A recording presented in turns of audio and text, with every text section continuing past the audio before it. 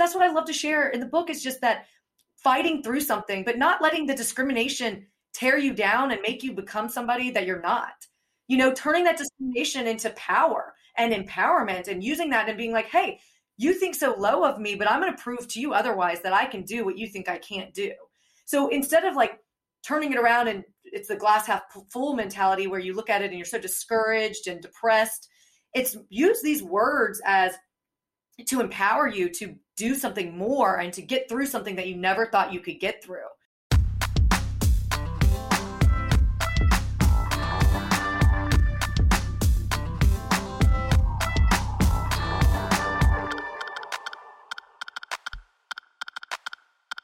That was from my conversation exploring the walk of life with former Secret Service agent and author of the book Talk Back Barbie, the Secret Service edition, Lauren Fernandez. On the surface, Lauren does not fit the stereotypical profile of a Secret Service agent, being a blonde debutante from Atlanta, Georgia. Lauren and I had a great conversation about her journey to the Secret Service, why a person should never judge a book by its cover, and how humor can be useful even in serious situations. Lauren is an absolutely hilarious person, and I had a blast chatting with her. Thank you, as always, to Misha Zarins for the music in today's show.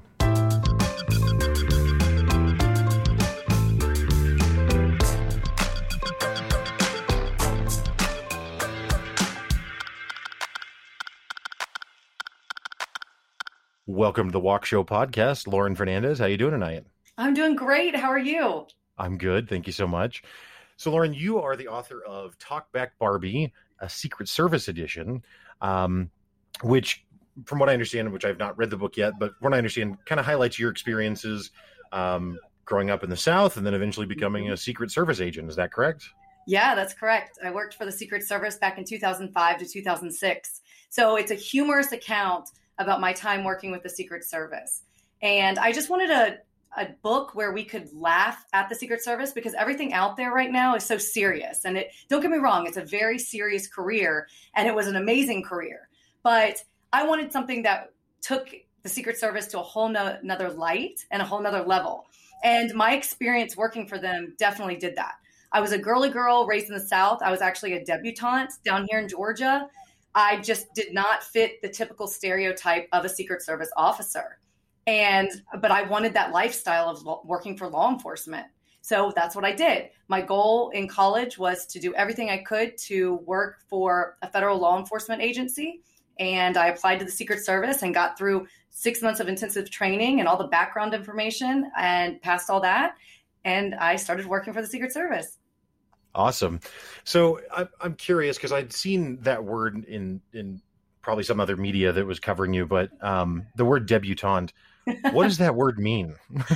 So it's very old fashioned, but it basically is your parents are giving a party to society and telling them, hey, my daughter is eligible to be married.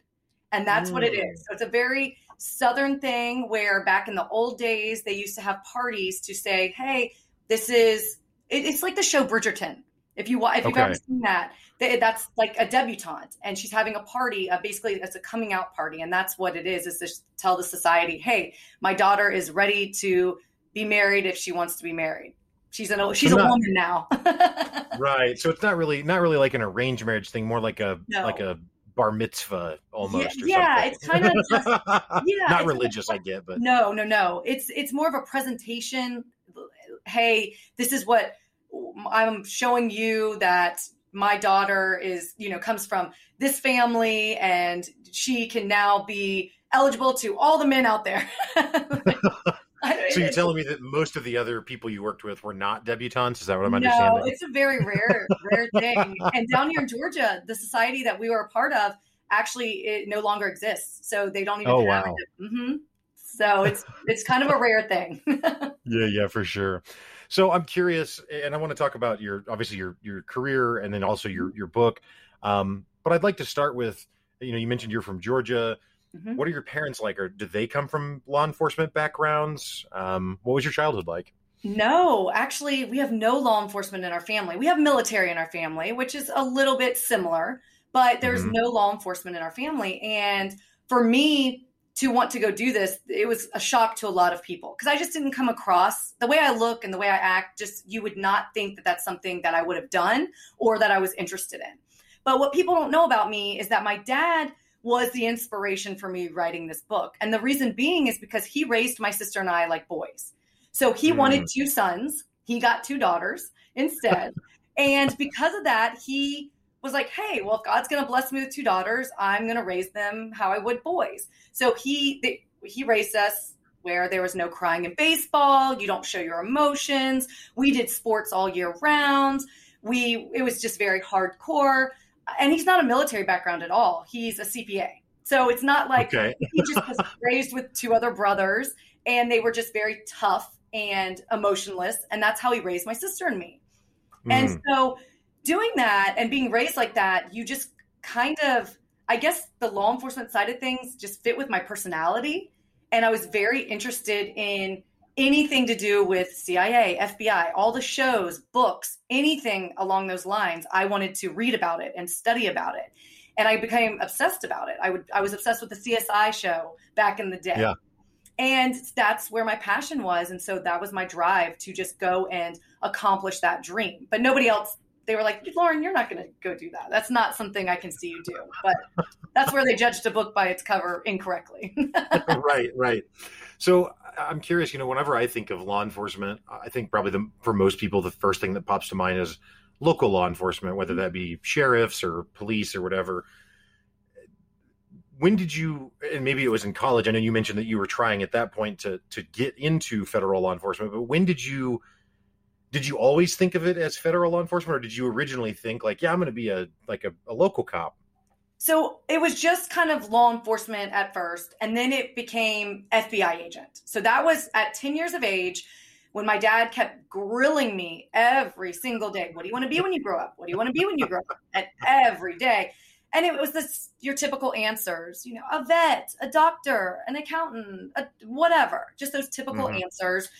And by the time I was 10, I set my mind on, I wanted to be an FBI agent. And that is what I went for. And it never changed. People just kept thinking, oh, that's going to change. She's just saying that because that's a cool career and that's what she wants to go do. But I didn't change my mind. Once I had set my mind to that, I wanted to go and do that. So what is the selection process like then for Secret Service? I mean, again, like with the police department, I can imagine going and applying, but for something like the FBI or the CIA or the Secret Service, it seems like, I don't know, I guess I just always in my head, which to be clear, I've not actually had this thought. Right. I don't know, to some extent, it's like they pick you or something, like you're recruited that's probably just a movie thing. No, you can be recruited, definitely. But most of the time people apply and a lot of them get rejected. And the reason being is because the application process is so daunting and so long. So I applied to the Secret Service 9 months before I graduated college, because that's how long it was going to take for the application process to be approved. And it could have taken longer than that. It could have taken me 2 years for the application to be approved. It just so happened that I was young. I didn't have a lot of background in the sense of moving around a lot. So I wasn't, a lot of times when the people are applying and they've been 35, 37 is the cutoff, but let's say you're older, you're 33 to 35, you've probably moved around a lot more. You've been a lot more jobs, different stuff like that. Well, I didn't have all that. So the application process was a lot easier for me and a little bit quicker for me to get through. And that was still 9 months of getting through that. Once you get through that, you take a little just basic written exam. It's kind of like basic math and English. Once you pass that, then you do situational awareness questions. And those are kind of spur of the moment. You have to just spout off an answer to crazy questions like, hey, if this building was on fire right now, what would you do to evacuate the building, to keep it calm and collected without stirring up, people getting so scared and rushing everybody and running over everybody and running out of the building and creating chaos. So these are questions that you have to answer in a blink of an eye. And so it's hard.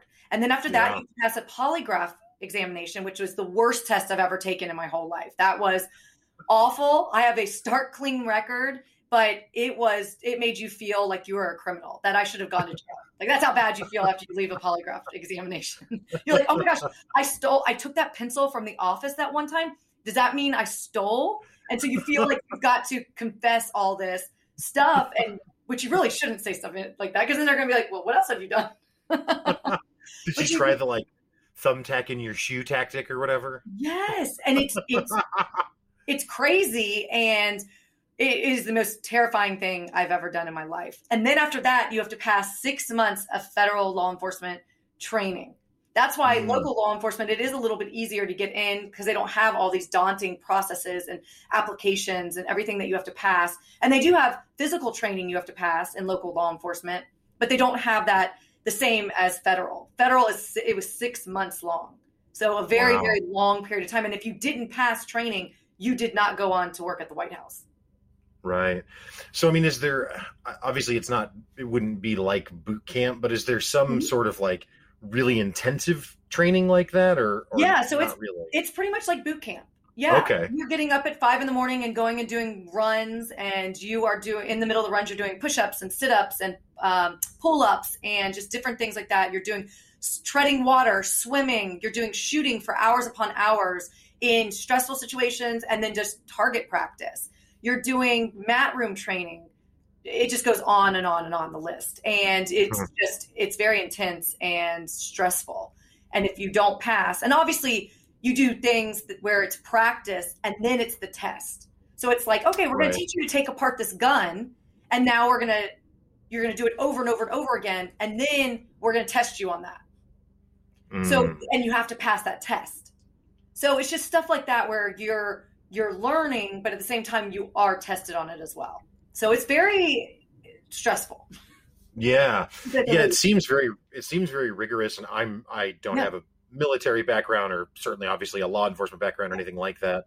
I didn't either until then. Yeah. Right. But yeah, just in watching, listening to other podcast interviews and things like that with special forces guys, it seems like to be in something like CIA or Secret Service or something, it would demand some higher level of training because, I mean, ideally you never fight, right? But definitely not. But the whole point is that if you need to, you can. Correct. It should be kind of a muscle memory, like riding a bike. It should be, hey, you don't do this, but if you got into a situation where you needed this, you have it. And it was definitely very intense, but then you get to the White House and you go through all this training and it's boring because you're pumped up on all this adrenaline and you're like, I want something crazy to happen. I want to attack this fence jumper, pull out my weapon and shoot somebody. And, you're just like, you're doped up on all this adrenaline and you want it to be so exciting. And you get to the White House and you're sitting there in a box and you're like, oh my gosh, I want something fun to happen and I'm bored. So that was kind of the downfall of being at the White House. It was like, but yet the country's safe when we're not having something bad happening. So it's this tug of war that you really want something exciting because you want your adrenaline pumping, but then you don't because that means the president's safe and you're doing your job correctly because you're protecting Washington, D.C. and the White House and the president of the United States. So it's just one of those things where it's a tug of war. So did you have any peers or classmates? Like, was anyone that you knew also applying at the same time, or were you completely on an island? I was completely by myself. I was an anomaly. I walked into training with my 2 pink Vera Bradley bags, which was a big mistake because I was showing them right away that I was a girly girl, and yet I was going in this male-dominated environment, and I was about to be punched in the face and thrown to the ground and shooting guns all the time.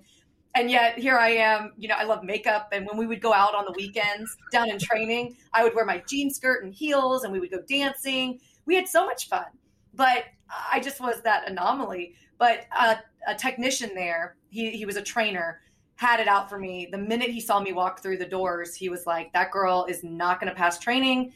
I do not like her. She is not cut out to be a Secret Service officer. And I'm going to make sure that happens. And so during training, not only is it intense and stressful, I got put in situations that normal trainees don't get put in because he didn't like me.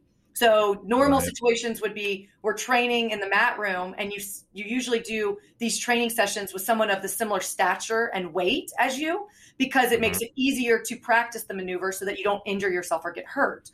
Well, I was the tiniest one in the class and he put me with the biggest guy in the class, 350 pounds, 6 feet 5 inches. I'm 5'5". I was 120 pounds. I mean, huge difference. and we were having to flip each other over our shoulders. And so he was slamming me to the ground from 6.5 feet high, and I was getting knocked out of air every single time, while everybody else in the room is of similar stature, similar weight, and they're actually doing the training correctly because they're not against somebody who, is double their size, triple their size, really. Right.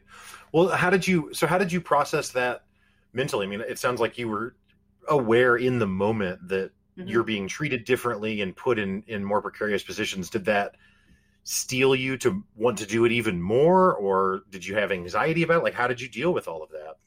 You're exactly right. So what it ended up doing was, so he judged a book by its cover. He thought because I was girly, because I just was skinny, that my physique just didn't have that law enforcement strong mentality. He judged me based on the way I looked, where he didn't realize that mentally I was extremely tough because of my upbringing, because of the way my dad raised my sister and me.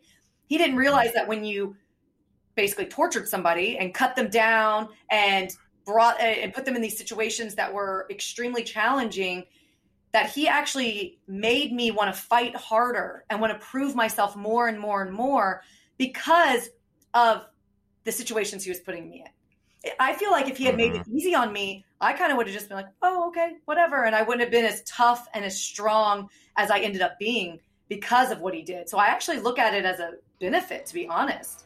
But going through the situation, it was physically draining and mentally draining. So I really had to dive down deep. And there were days I wanted to give up, but I had to dive down really deep, and I had to push myself to keep going stronger, to keep pressing on one step in front of the other, one foot in front of the other, because I knew that if I did not pass this, I think I would feel like such a failure for myself. I wanted to prove to my family, to my friends, and to him specifically that I wanted to do this more than anything. And that's what motivated me. So every time you put me in a challenging situation, it actually was more motivation every single time. Yeah.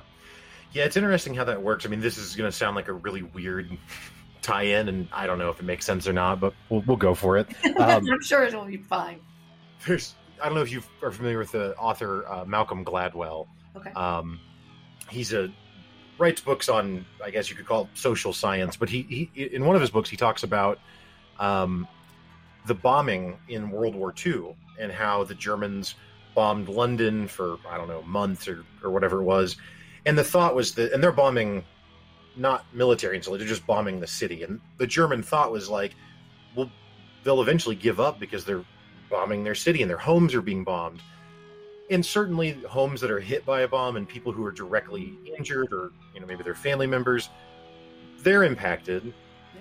But the bombs don't blow up entire city blocks at a time. And so what ends up happening is like a house gets hit, but then the houses next to it have this like survivor's strength where they feel like they've made it through the bombing, right? And so now they're even more strong-willed to fight back. So it's the opposite of breaking their morale. No, you're exactly right.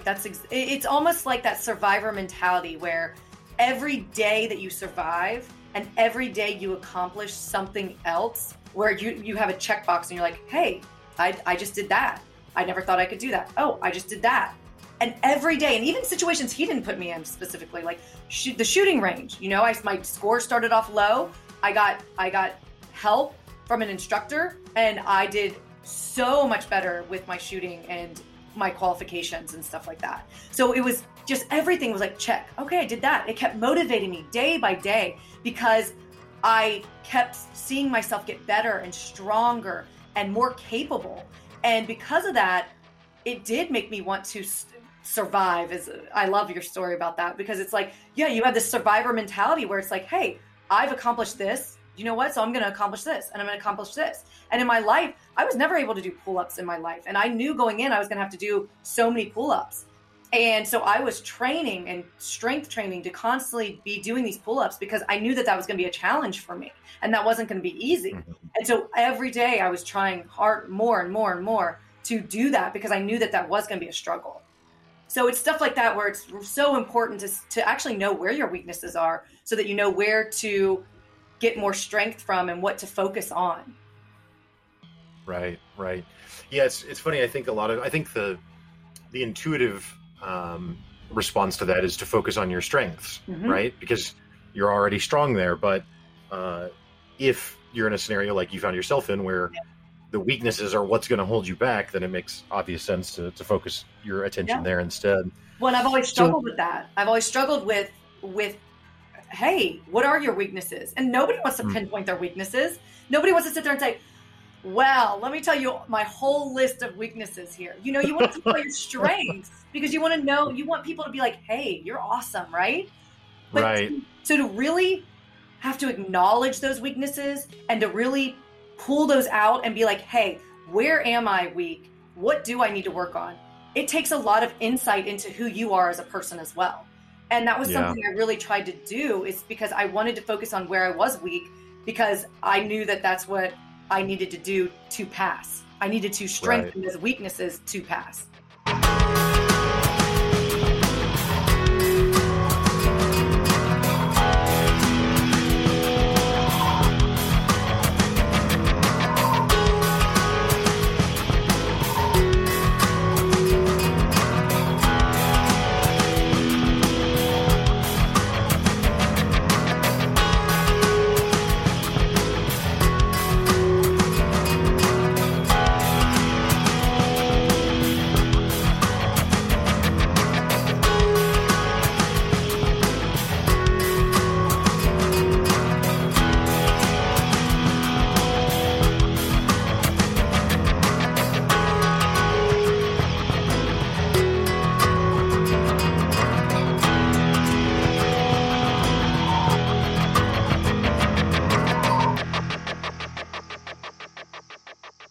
So, obviously there's some challenges entering into the training as a woman. Once you get through that, though, and you're actually an agent, did you find that your peers were more accepting of you, or did you still run into some of those same challenges? Oh, my peers, my classmates, they were wonderful. They were supportive the whole time. Now I'll tell you, they were not supportive because in the fact that I couldn't keep my mouth shut. Okay. They were not, they were like, seriously, talk about Barbie. If you do not shut up, I am going to make you shut up. They're like, why do you keep getting us in trouble, making us do extra laps or push-ups? Why do you keep writing extra memos when we don't want to write extra memos? That was the only thing they wanted me to do, is just shut my mouth, because I just am not good at that. I'm not good in military environments and being told what to do. I'm not a yes person. I'm a outside of the box thinker. So I like to think for myself and be like, hey, does that make sense or does it not make sense? I'm not quite sure. But for me, if it doesn't make sense, I'm going to question it. So they were wonderful and they supported me. They also knew I was naive and I was young. And so they really made fun of me a lot. And they put me in situations where I was the butt of every single joke. And it was funny. And I got to the point where I got used to that and I was okay with that. And I just knew that that was my place and that was my role within my class, was that I was everyone's joke. So I just owned it. I mean, with a nickname like Talkback Barbie, how are you not kind of everyone's joke, right? Well, and I think, I don't know if it's unique to team kind of environments like that or what, but I think that that's pretty common. I mean, I played sports growing up and that sort of stuff. And even to this day, I'm not a part of any sort of team, but just with my closer circle of friends, that kind of banter is really common. And honestly, it's like if you're getting teased, that's because you're part of the group, right? Like the person who doesn't get teased is the person who's actually ostracized. Yeah. No, but I don't know that that's always obvious for people who aren't in that. And it's like the military environment where you get to be really close with these guys. And they were like my brothers. That's how it felt. I mean, I still keep in touch with a handful of them.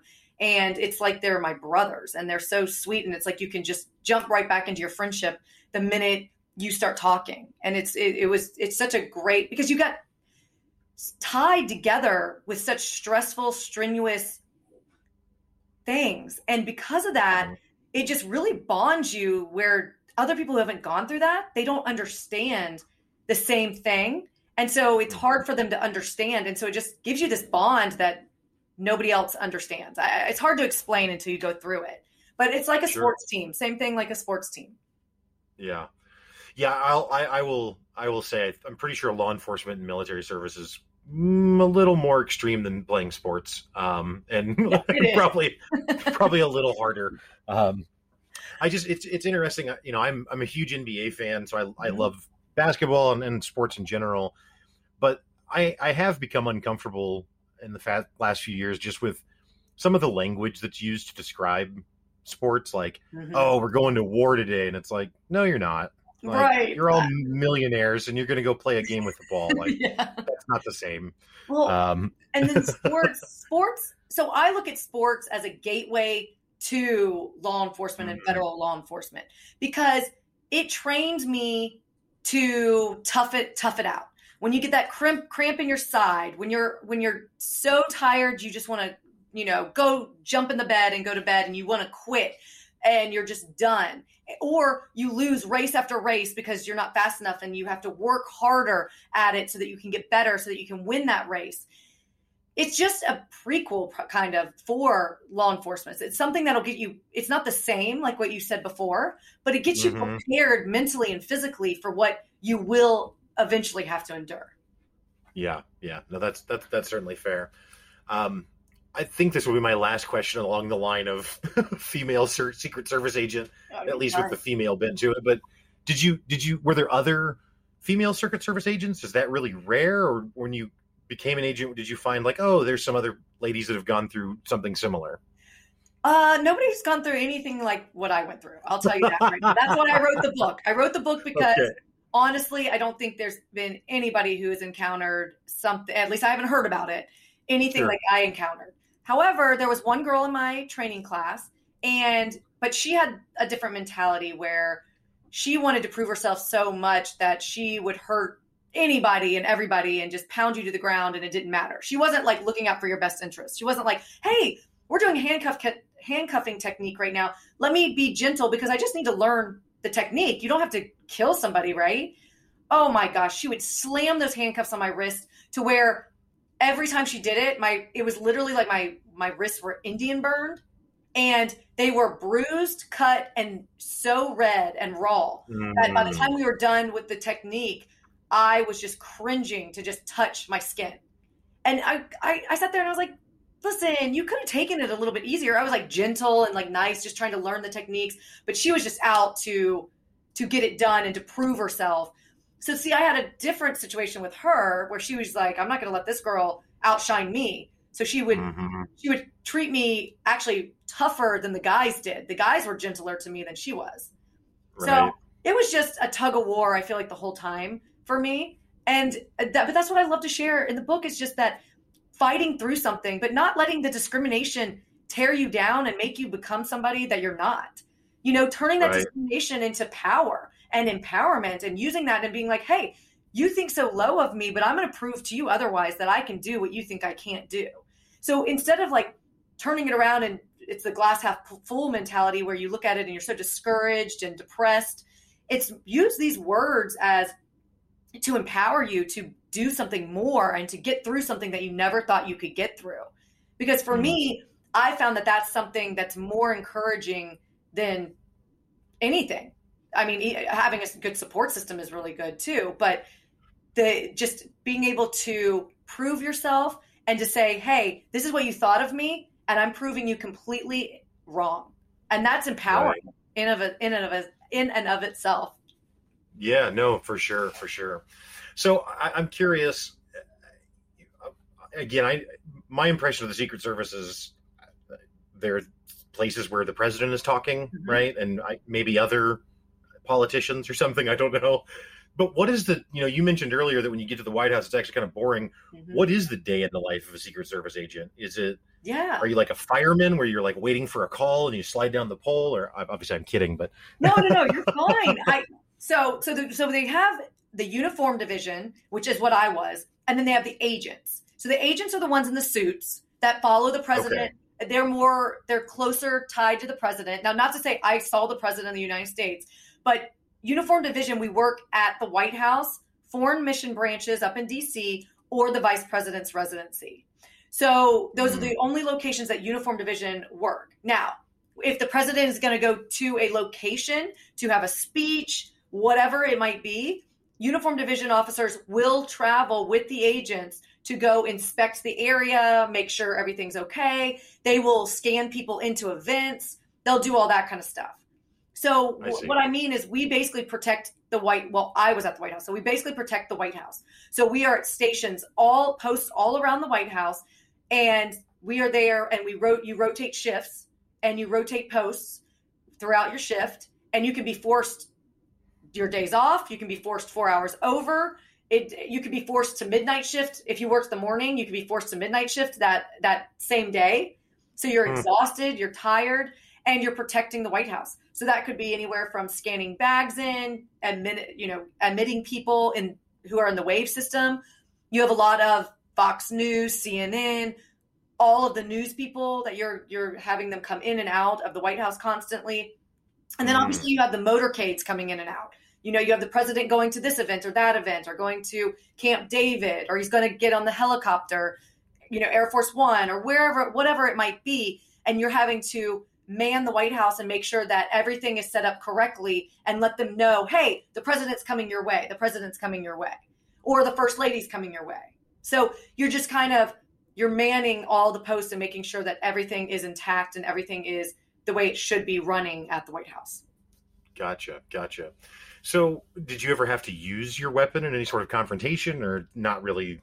I never did, but there was one guy who was bored and decided that he would use his weapon and was playing with it in one of the posts and ended up having a negligent discharge and shot his phone. Oh, wow. That's tough. Oh, yeah. He shot himself in the foot, literally. And probably figuratively in his career. Yes, and he got fired. Yes, so figuratively too. I mean, that sucks to have happen like in your home or your yard or something, but certainly worse at the White House. Definitely. And the booths are bulletproof. So in these posts and in these booths, you've got where the bullet hit. You can see where the bullet hit, because it bounces around on the bulletproof glass, and oh my gosh. We have hilarious stories. It was just a lot of fun and a lot of laughter. And that's kind of what I wanted to share, that the Secret Service, yes, it's a very, very serious career, but man, it can be fun too. And I wanted to, this is kind of like Miss Congeniality meets Legally Blonde in the Secret Service, kind of the feel of all the stories and what happened to me while I was there. Yeah. Well, so I'm curious, so you said that you stopped in 2006, is that right? Yeah, I wasn't there for very long. I worked for a year and a half, and I was bored. But like I told you before, I was burnt out. The shift work was incredible. I don't know if you've ever worked shift work before. It is grueling, and I thought I could handle it, but I was newly married at the time. I was burnt out. My days off would be canceled all the time. You're forced days 4 hours over. So sometimes you're working weeks at a time without any days off, and 12-hour days. So long days. It's just grueling, and it's exhausting. It's tiring. And I wanted to do more. I'm a very social person, and I love talking to people and being around people. And some of the posts you're around people, but other posts you're not. And it's kind of lonely, and you're just kind of like, oh, you're just protecting the White House, waiting for something bad to happen is what you're doing. So that's why we would goof off, and we would play jokes and pranks on each other all the time and do all the fun things like that, because you got to pass the time somehow, right? Which means trouble. Right. Well, so I was going to ask, and I think you just kind of answered it, but it doesn't sound like it's very easy to have a quote unquote normal social life in that career because of the schedule, if nothing else. Right. It's not. It's really hard. And that's what, especially because I was so young at the time, and I was trying to balance both. I was trying to be a wife. I was trying to be a career woman in this exciting career that was an amazing accomplishment. I would never take it back for the world. Sure. And I was trying to hang out with my friends and have a social life. And I couldn't plan anything. I couldn't even plan a doctor's appointment because my day off could be canceled and I have to cancel my doctor's appointment.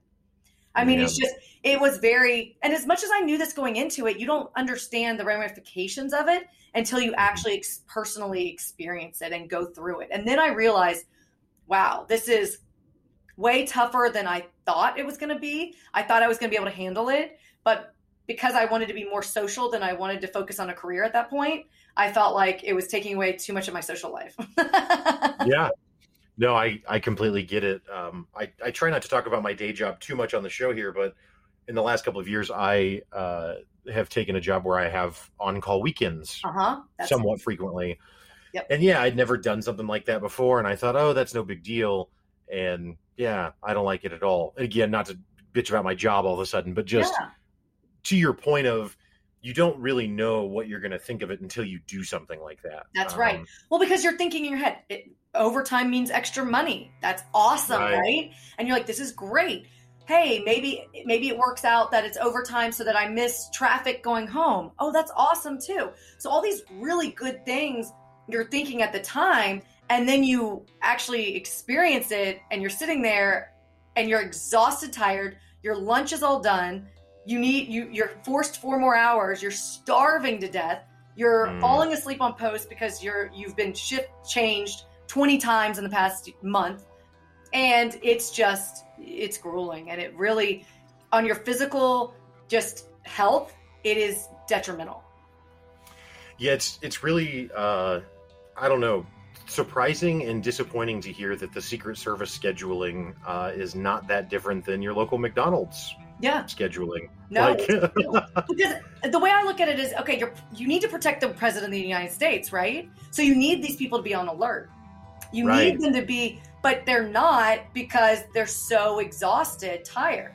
And maybe the shift change at the first shift comes in, they're more alert, obviously. But if you've been there for 14, 16, 20 hours, it's a whole nother ball game. And and the problem is that the turnover at the Secret Service, that's why people are forced days off, 4 hours over. And the reason being is because the turnover, they don't have enough bodies for the shifts that are needed.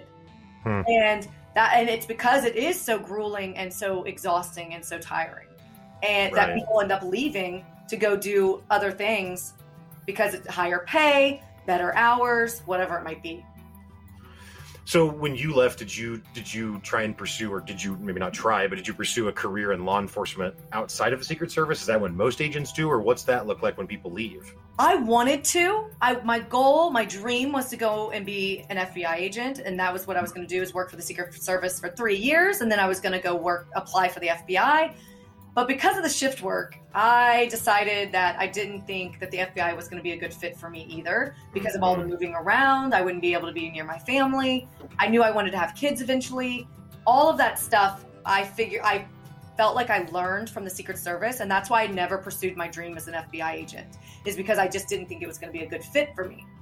So what I ended up doing is working for government consulting firms up there in DC. And that way you can use your top secret SCI security clearance, and you have consistent hours. You're working with the government. You're working with government employees, but you are a contractor. So you're at all these government facilities and sites. I worked at the CIA headquarters up there. I worked at the National Counterterrorism headquarters up in Virginia. I worked with the FBI, Department of State, you name it. So I was able to work with all these federal law enforcement agencies because of my background and because of my clearance. So that was cool. It was very interesting. I got to see a whole other side of the government that I'd never seen before. And I would never change any of my career paths for anything, because it was just the experience of what I got to learn and understand and see. Right. So this is maybe a stranger question or personal, but no, you're fine. I'm curious at how is your husband the most confident man ever? Because you're a pretty lady, and you're a Secret Service agent. Like, that's the most intimidating thing in the world. Like, if I met a girl and she was like, yeah, I'm a Secret Service agent, like, I'm out. I can't handle her. Well, he's not very good at handling me, I'll tell you that. But he's kind of like, and I got to walk away from this situation because Lauren doesn't shut up. And I'm very stubborn, hard-headed, strong-willed. But no, we have a very trusting relationship. So it's not, we don't have, I don't know, we just don't have any distrust in our relationship. And we just know that if that if anything like that happened, we'd be like, okay, bye. There's just nothing that, I don't know. It's all trust, I guess, is the biggest thing about it. And he's quieter, more introverted.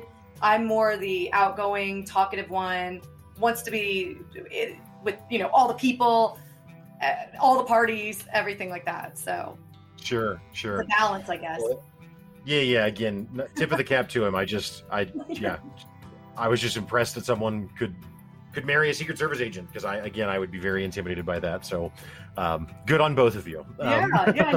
He was questioning it. I mean, he never said I couldn't do it, but he was kind of like, okay, that's fine. I know that's what you want to do, but Right. you know.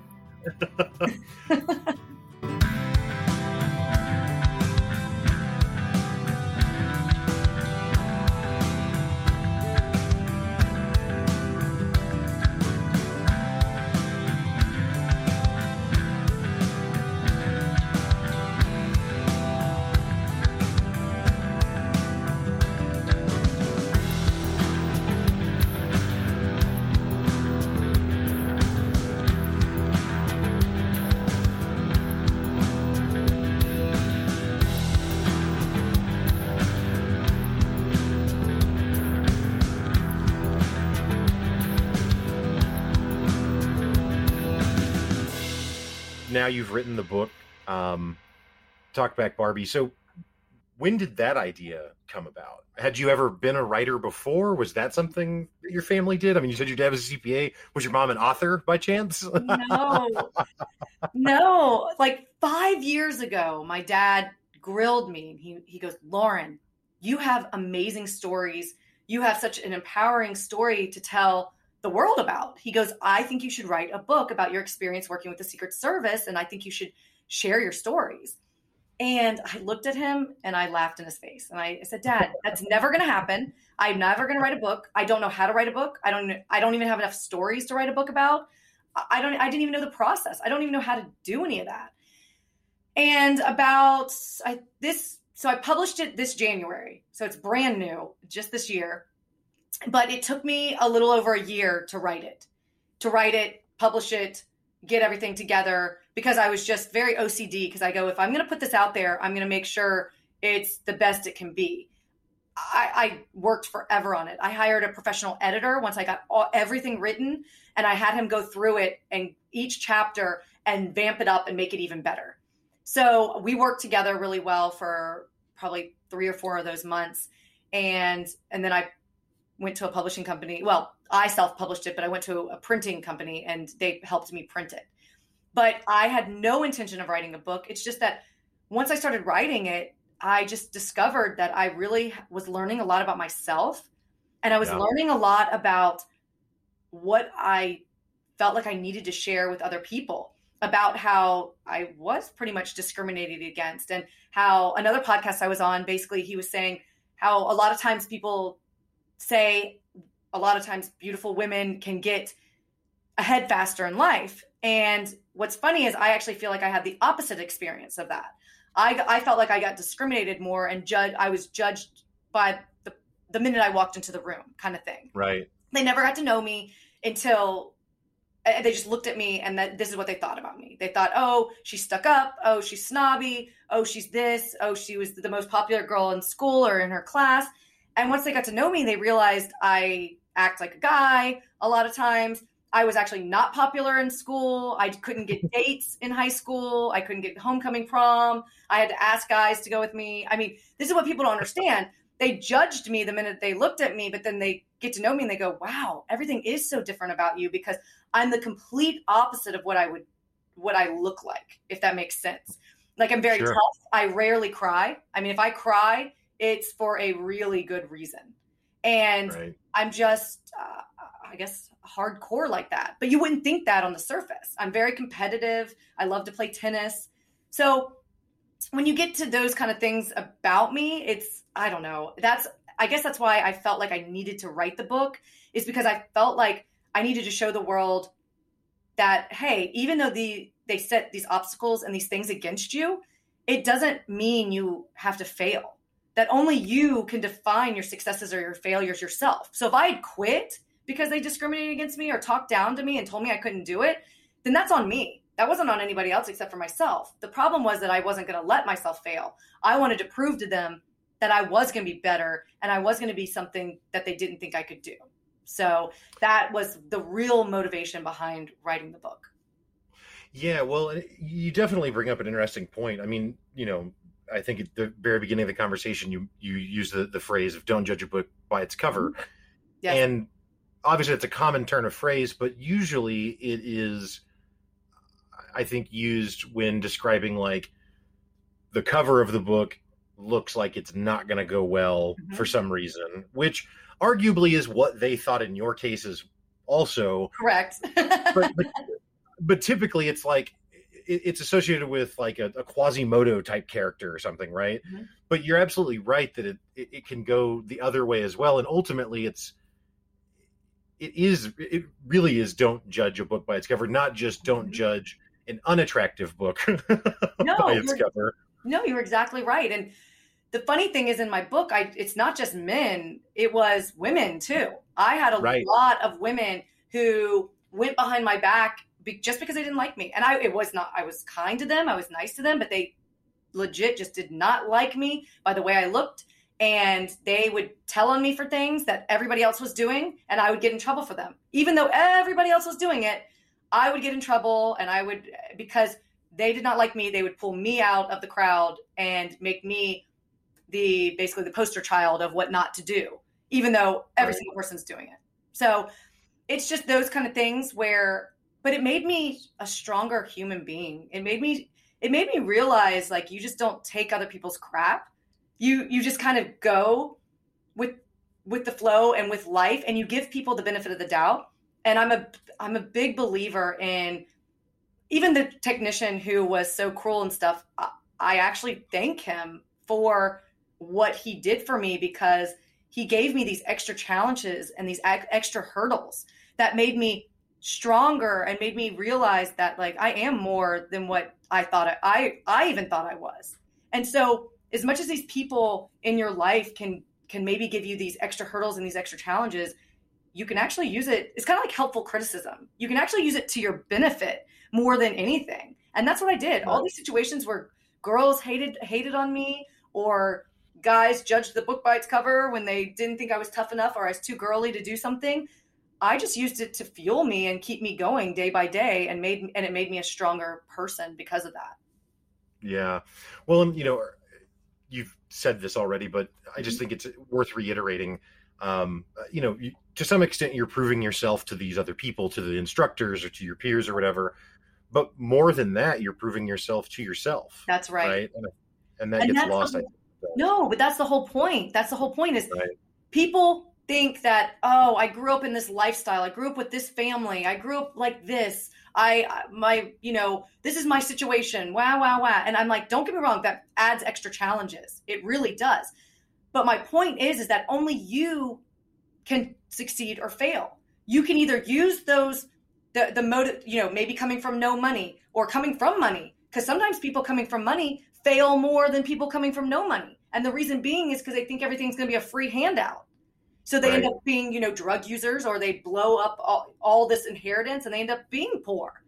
And so what people don't understand, it doesn't matter where you came from. It's what you use to motivate you, to keep you going, and to keep you getting to the place that you want to be. So do you want to succeed or do you want to fail? Just because someone's telling you can't do it and you listen to them, that's on you. That's on you if you want to fail because someone else is cutting you down and telling you can't do it. You know what you do? You take that person and you cut them out of your life, and you go and get somebody in your life who is going to encourage you and empower you and get you to go the right path that you want to go on. It's okay to cut strings and bridges so that you get to the people that are going to motivate you to succeed. And that's kind of what I like to talk to people about, is because I think it's important that you don't use your situation and your circumstances to define who you are, that you define your circumstances and your situation. And that's really important because so many people like to do the wow story. And I could have done that. In my book, I could have said, well, I failed because of this and this and this, and use all these excuses. Or I could write a book like what I did and say, no, I didn't fail. I succeeded because I proved myself. I proved that I was worthy of what I was successful with. And so I think that's just so important that people understand that. Yeah, no, I completely agree. I think that there's along the lines of this conversation, I think that two words that get interchanged that are not actually interchangeable is blame and responsibility. Mm-hmm. And so it is fair that a person could have circumstances outside of their control that are to blame legitimately for wherever they find themselves. And what I've found in the last few years is that it is each person's responsibility to help themselves as much as they can. And I used to think that that was like a statement about like morals or ethics or justice. Like it's fair for everyone to be responsible for themselves. But what I've actually come to understand is that it's just literally true. Like it doesn't matter how much I love someone else. Right. In the end, I can't be responsible for them, not because it's unhealthy. It just doesn't work. It doesn't work. Even your own children. Possible. You can coach them and guide them and pray for them and do everything you want for your child. Yeah. But it's how they live their life and what they do with that matters. Did you instill enough, morals and good things in that child? Possibly. But did they get in with the wrong crowd, the wrong group? Like as much as you want to control everything that they do, you can't. You have zero. The only person you have control over is yourself. That's it. Right. And so that's why I tell people all the time, how are you going to handle this situation? How are you personally going to handle this situation? And then that's where you go with that. And that's pretty much what people need to understand. Because when you start trying to control the people, you get so bogged down with their failures and their depressing decisions that they make that you are just like, oh my gosh. And then you let those define you too. And that's horrible. You don't want to do that. Right. Well, or even their successes. There was a guy who was a running back for Ohio State a long time ago now. 2002, I think. Mm-hmm. But he's basically the same age as LeBron James and comes from like 40 minutes away. But instead of basketball, he played football. And he was supposed to be the next LeBron, except in football, right? Mm-hmm. And he ends up getting kicked out of school early. You can't join the NFL for a few years until you've been out of high school. So he just kind of lives this party life, but he's affiliated with people like LeBron and back then like 50 Cent and Jay-Z and this celebrity culture, but he's not really a celebrity yet. Like, he's famous, so maybe he's a celebrity, but he's not made any money. Right. And so he goes down this path of living this high-flying party style, and it turns out those aren't his successes. Those aren't his wins. You know what I mean? So no, I totally understand. He was defined by who he was around, not his own personal successes and his own what he did himself. And that's huge. Again, that's a great example. I love that. It's interesting how it can always go both ways, right? It can go both ways, always. Always. So, you mentioned that it took about a year for you to write the book. Mm-hmm. I'm curious, what was your writing process like? Did you have kind of an idea and write an outline? Were you doing like free writing things? Like, how did you actually get words onto paper? Oh man. I basically just started writing. So thoughts, stories, I just wrote. And so I write the way I speak. Mm-hmm. So it took a lot where I had to bring it down because I'm very wordy. I'm very mouthy, as you all know. So I just wrote. And I wrote and I wrote and I wrote and I just didn't stop. And then I obviously edited. And then I separated things into different chapters or different sections. And I just kept doing that. That's why it took me so long, is because I kept moving things around and adding to. And I would sit down with my sister to help me describe things. And it was just a very, very long process because I was having to compartmentalize everything, just kind of be like, okay, this should be chapter 1. This should be this. And then once I got with the editor, all of that was pretty much done. And then he just went through and helped me with the chapters. Some of the chapters we merged together. He maybe split some of the chapters or made an extra chapter, that kind of stuff. And then he helped me edit it and make it funnier and just even more detailed. So it was a long process because it is a lot of, I didn't really have an outline or a real process. To be honest, mm-hmm. I just kind of threw all my stories and thoughts. And sometimes I would be thinking and I'd be like, oh gosh, this story, this idea. And I'd be like, and I'd write these outlines over here and then come back to it and write a story about it. You see what I'm saying? Mm-hmm. So it was very combobulated. It was all over the place. It was a nightmare. But at the same time, I just tried to really organize it the best I could. And it ended up working out. But that's why it took me so long, is just to get it into the format it is today, which is, Well, I I will say you are very humble. I've interviewed a lot of authors at this point, and to write a book, especially with no previous writing experience, in a year is not a really long time. So you did Oh, great. that's pretty Not that you good. need an attaboy from me, but again, as someone who's interviewed other authors, I can tell you that a year is not a long time, and I actually think it's pretty impressive that you were able to do it within a year. Oh, well, thanks. Maybe because it was personal stories and it was a little bit easier than coming up with maybe a fictional storyline, maybe. I don't know. Yeah. Well, and I think, I mean, obviously you're someone who's, whenever you set your mind to something, that's what's happening, right? Yeah. So I think there's probably something to be said. Unfortunately, that's why when I really set my mind, I say, I'm going to go with this. I will give it my 110% and I will go with it. And I won't stop until it's completed. So I have to really want it if that's what I'm setting my mind to. So, well, I think, and the reason I wanted to ask you that question is because, again, I have interviewed other authors, and for listeners who maybe have thoughts about being a writer, but they haven't written before, or whatever the case may be, like, it's awesome to hear a story of someone who's not previously an author, doesn't come from a background of writers or something. No, not at all. And it took a year, and I also don't mean to act like, oh, a year is nothing. I mean, yeah, that is a long time to be working on something, but some people work for years and still don't have a book, right? So definitely. Well, so I think it's really powerful. Oh, sorry, I didn't mean to interrupt you. But if any of your listeners ever want to reach out and ask a question, if they are interested in writing a book, they are more than welcome to email me through my website, and I will answer whatever questions they have, and I'll give them my feedback, my personal feedback. I definitely don't have the answers. I'll tell you that. I'm still every day searching and promoting and figuring out what you're supposed to do. It's just a learning curve every single day. So yeah, listeners are interested, they're more than welcome to ask me any questions they have. Awesome. Well, that's super generous. Well, I'm curious, now you've gone through this process. So now you are an author. Now you can't say that you're not an author anymore. That's a fact now. So do you think that and I know this is, this book's just come out this year, so I'm not trying to move on, but do you think you'd be interested in writing something else in the future, or you think this is going to be it for you as an author? A lot of people ask me that. Right now, my primary focus is promoting this book. That's my primary focus. That's what I'm doing all the podcasts on. I've gotten some ideas for a second book. It would be completely fictional, the second book, but it would be going along the lines of Talk Back Barbie, of course, and possibly the FBI. So I don't know, but it would totally be humorous, making fun of myself, pulling out things of my real life, everyday life that's going on now, and inserting that, but inserting a lot of fiction and comedy. I'm a firm believer in laughing at yourself. I'm the type of person that I just don't.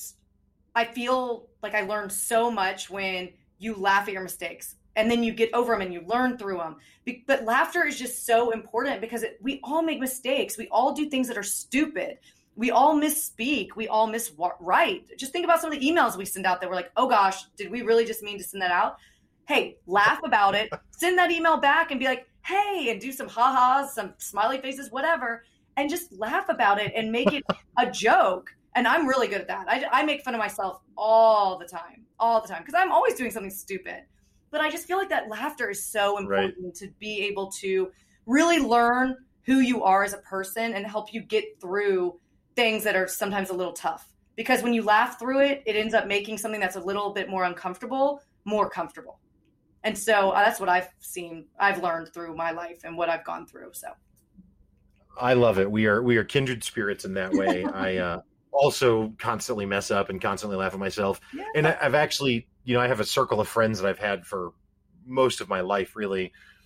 And so to introduce anyone new into that social group is pretty rare just because we've all known each other for so long. And I've thought about, like, what is it that does cause me to invite someone else to hang out with that group? And I think really the most fundamental quality is, can you laugh at yourself? Because if you can't, there's just going to be drama at some point, and I don't care. Like, I'm not in it. So I'm anti-drama.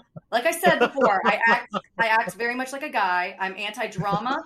I like to just, I like to laugh. I like to joke. I don't really like things to be too serious. I don't like things to be very emotional because I'm like, I'd rather I don't mind if things get real. I don't mind those questions, but I don't want to dive into the emotions where everyone's like starts crying and telling I don't mind listening to the stories, but I don't do so well with that. I do much better with laughter. I'm the type of person who starts laughing in a very uncomfortable situation when I should not be laughing. That's me. I am too. Oh my God. I've gotten in trouble. And a lot of yes. Well, sometimes it's because whatever is happening, even if it's bad, is so absurd that it's like, how is this not funny? Like, it's funny that it worked out this poorly, right? Right. But it's hard to convince other people who don't think that way to think that way. So I know. It is hard. I do agree with you. And believe me, I get in trouble all the time for that. I laugh in the most uncomfortable situations. Well, Lauren, it has been an absolute pleasure talking with you this evening. Again, the book is Talk Back Barbie, Secret Service Edition. You have the website, talkbackbarbie.com. So I'll have a link to that in the show notes. Is there anywhere else you'd like me to link for people to connect with you? That's the best place to get all of the information. My Kindle is available on Amazon if they want to go there. And the paperback's also available at barnesandnoble.com. Awesome. Well, Lauren, again, thank you so much for your time. It's been a pleasure. Thank you for having me. This has been so much fun and a lot of laughter.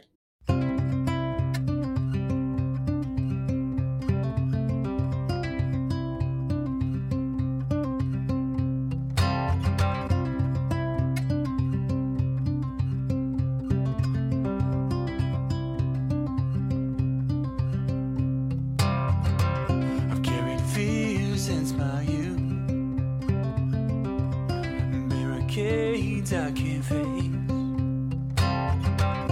blind views of a perilous truth, and 1 foot stuck in the rat race.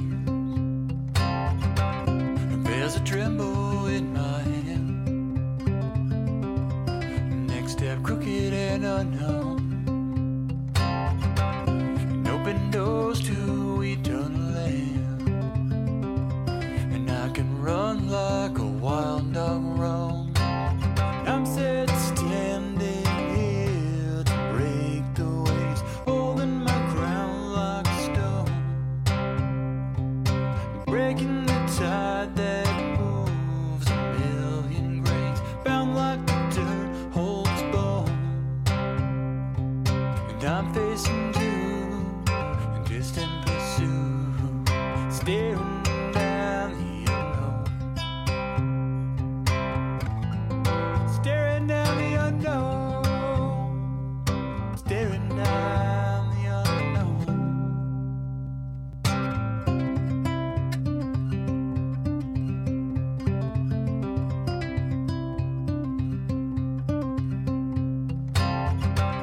Circling through night and day, weary eyes search through darkened dreams. Rain roads and time decay, and footsteps frozen in the winter's freeze. Into the void or a scaring light, turning back is the same old Lord. Ahead of me is the wild tree light, a world unknown beyond the cellar door. I'm set standing here to break the waves, holding my crown like a stone, breaking the tide that moves a million grains, bound like the dirt holds bone. And I'm facing you in distant pursuit, staring down the unknown, staring down the unknown, staring down the unknown. Those fear to drown the state, reason to melt and turn away, march on through heavy weight, sword and shield to break the cage.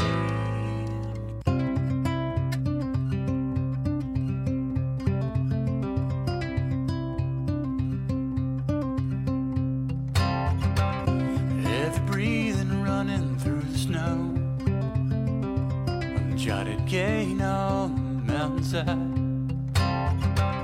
show the deep and the baggage in tow, on the will to stay enshrined, burning blanks cracks of a bridge giving way, tear the fabric of time. Gravity squeeze released in a way, sail and breach the other side. I'm set standing here to break the waves, holding my crown like stone, breaking the tide that moves a million grains, bound like the dirt holds bone. And I'm facing you in distant pursuit, staring down the unknown, staring down the unknown, staring down the unknown. Well, that's all for the show today. Thank you so much to Lauren Fernandez for stopping by and sharing her walk of life. I also want to thank Misha Zarens for the music in today's show, and last but not least, thank you, listener, for listening. I also invite you to check out my other shows, Pick Up Your Sticks, which is a video game podcast where we explore the idea of why gaming matters, or my other show, the Crowfall Podcast, which shares stories and perspectives from the MMO Crowfall. Both of these are available on any podcast app. Thanks again for the listen. Have a great week. Stay up.